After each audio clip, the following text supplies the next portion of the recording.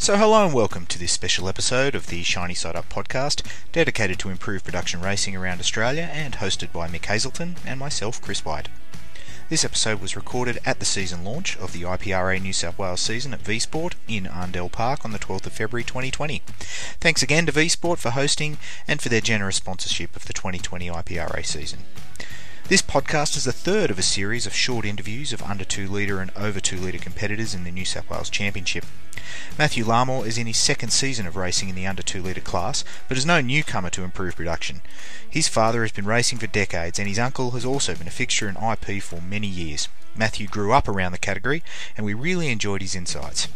Thanks to Matthew and to the Larmore family, and thanks again to V-Sport and to all the IPRA New South Wales sponsors for their ongoing support of our club and category. If you enjoy the podcast, don't forget to subscribe on Facebook and in your podcast app for future episodes. Give us a 5-star rating, and we hope you enjoy the show.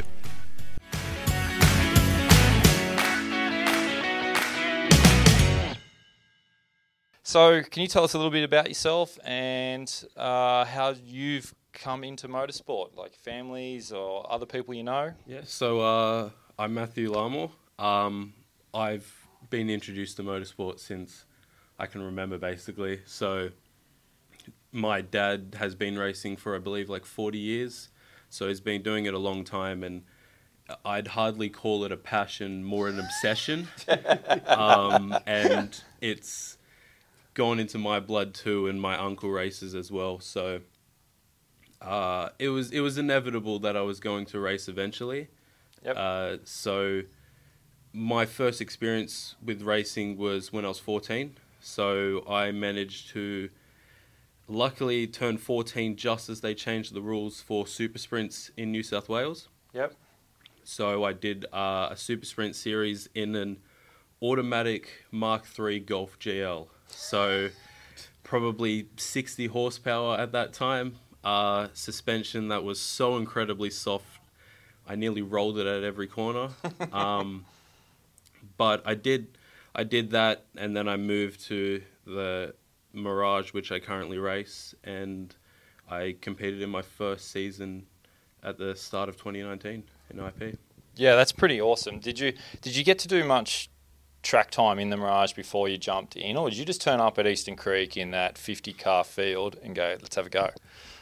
I did do a full season of the Super Sprint series in the Mirage before. But not with 50 cars on the grid, right? Not with 50 cars, no, and not with the same amount of pressure. And I had never launched a car off a line before, so that was quite nerve-wracking. I remember distinctly missing the start on the race. I was too busy focusing on who was in the right grid spots rather than focusing on... if everyone else did their job right. Focusing on whether everyone else did their job right rather than me doing my job human. right. Yeah. So I remember just pointing out, going, oh, he should be there and he should be there. And then I saw everyone moving and I went, I should probably start going now. So Watch them down the road. I should be there. I should probably be behind them. So it was quite a daunting experience, but once I was into it, it was more or less just a super sprint where the person wouldn't move over for you. So you had to make your way past yourself. So That's the challenge though, right? yeah, and that's half the fun. Super sprints, you get a little bit of that experience, but it's nothing like proper racing. Yeah. So, Matthew, even though you've just started last season and it was a big daunting task, and I know you said you did super sprints before, but do you have a best drive that you're most proud of about your own efforts? I'd say the first race, I was pretty proud that I managed to hold it together. I didn't actually meet the checkered flag, which was a little disappointing, and that was probably due to a bit of inexperience. If you need help getting used to that, come talk to me. He means not making the check. Not making the checkered flag. The checkered flag, okay. I can talk you through it. There's ways to deal. Yeah. So it was, I had the linkage brake, and I didn't realize it was the last lap because I didn't receive a last lap board. And rather than just running around in third gear, I brought it in. But up until then, I was having a really good race. I was dicing, I was passing, getting past, but I just managed to hold everything together up until I brought it in, and I was just pretty pleased with myself to achieve something like that, considering the lack of experience I had at the time. You should be proud, mate. There are two things there. One, you set yourself an achievable goal to go out and have fun, and it was daunting, and you might have missed the start, but then, picked it back up. And to have the discipline to bring the car in when it's not right. Yeah. A lot of us have been guilty of that, and that's a very mature and good thing to do. And I'm sure your car was very thankful that you brought it home nice and safe rather than punishing it more. Yeah. So well done, mate. You should be proud. Thank you. In those moments of passing, again, it's only going to be limited, but I've seen some of your footage that you've put up from that meeting. Do you have a best pass? The one that sticks out to me is at Eastern Creek. I think it was probably, I'm not sure, I've lost track of the rounds, but it was middle of the year and I was dicing with my uncle for the whole race. And he was a lot faster than me during the race, but I knew if I could stay in front of him and hold him up for the race, I might be able to pull something out of the hat. And I remember distinctly sticking right behind him, probably, a ruler length behind him, coming around Corporate Hill, and then just diving down the smallest of gaps at the hairpin and making the move stick until I reached the straight and he blew back past me. But you worked so hard to But get I it. worked so hard and I was so incredibly proud of myself for the move that it didn't matter that it didn't mean anything. It was still special to me. Well, it did mean something because you would have been further in front if you didn't pass him before. And it was a little bit straight. Little bit of an ego thing as well. Rub his nose in it a little bit when I got back to the pit. So yeah, is that his old car as well, or is it your dad's old car? The car. So your car. My car is my dad's old car. So your uncle would have been racing against that car. Yeah, he's used and happy to beat it, and here it is sliding up the inside of him. That would have really. Yeah, so that is Dad's old car. So no matter what, he just can't escape it. So it just chases him. Oh, great stuff! Great stuff. Do you have a favourite IP driver, and why? Like, is it someone that you like to watch? Is it someone you like to race against? You've grown up with? Kurt and Bob are pretty good. But no, thank you. I think I have to say my dad. Oh, that's I'd great. say Well done. I'm Well sure done. he would love to hear that. Yeah. And he will. Yeah, And he will hear it. I regardless of the fact that we share the same blood, I do like the way he races. He's very hard, but I think he's fair as well, and it's the way I want to grow up to race like, treating your competitors with respect, but also, still having good racing. So he'd probably be my favourite IP driver at the moment, until he does something that annoys me on track. That's bloody fantastic, mate. That's the culture we want in our category, and it's really good to hear. So, well done. Thanks for bringing that up. Most people would just pick something easy, but that was well done. Well done.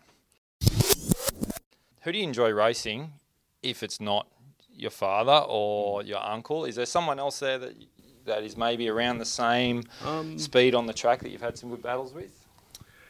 I've generally enjoyed everyone I've raced with. I think Matt Wildridge was quite entertaining to race with because he gives plenty of room. So you can pull off the most ridiculous overtakes and he'll just let it happen.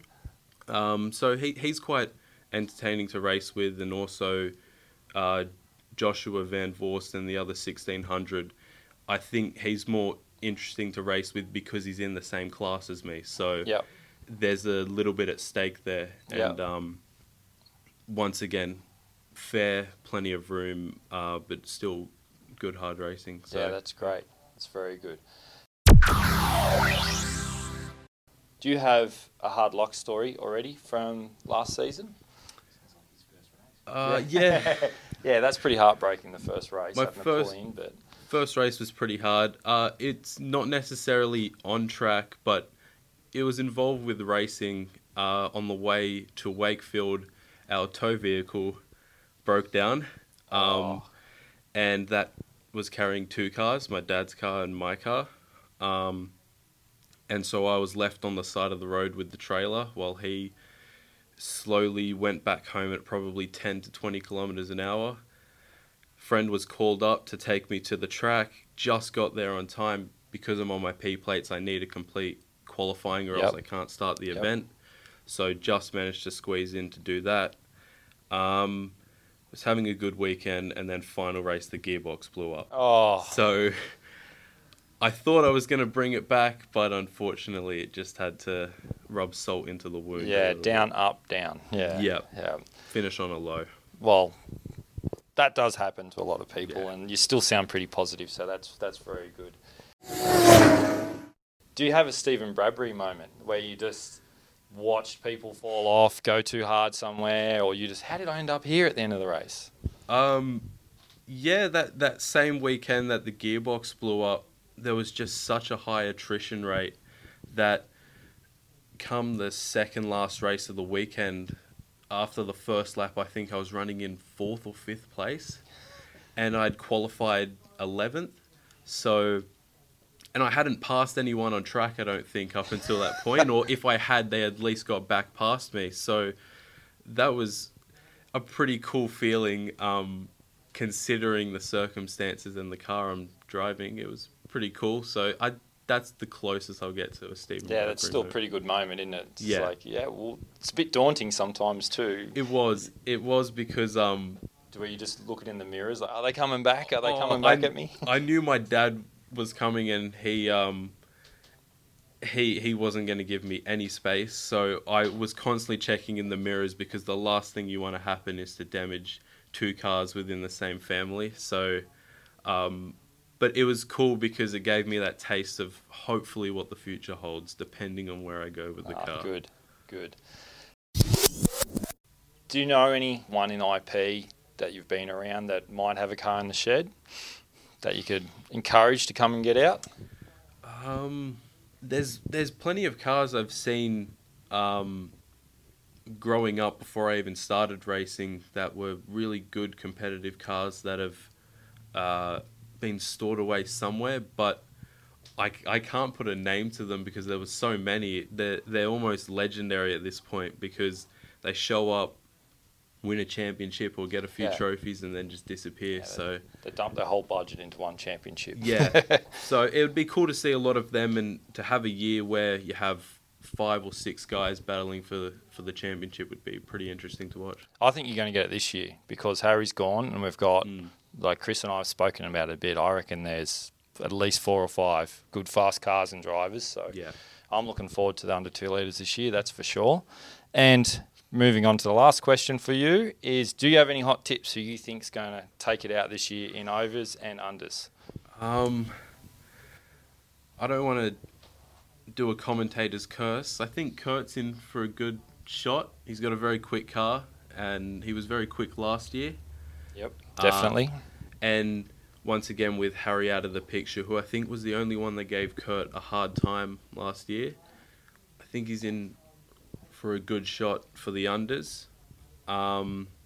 Overs is interesting. I want to put my money on Peter Hennessy if he runs every round. Yeah, that could be a good pick. I don't think anyone's brought that up, but he was very quick. He ran a lot of thirds and fourths depending on who was around last year. So and I know I've raced him. He's punted me like a snooker ball through turn 1 too. I lost the car. I spun in front of him. My fault, but it looked good on camera. So yeah, that's probably my pick for overs, but that's a hard one to pick. Yeah, overs. I think it's going to be very hard this year. It's quite open, and depending on who turns up. So again, thank you to our guest, and thank you to the IPRA New South Wales sponsors, Yokohama, Aussie Hire, Faber Competition Parts, Midas, DBA Disc Brakes Australia, Ravenol, Bring It Digital, and V-Sport. And thanks again to you, our listeners. Please like, share and subscribe for future episodes, and take care. I'm Chris White. See you later.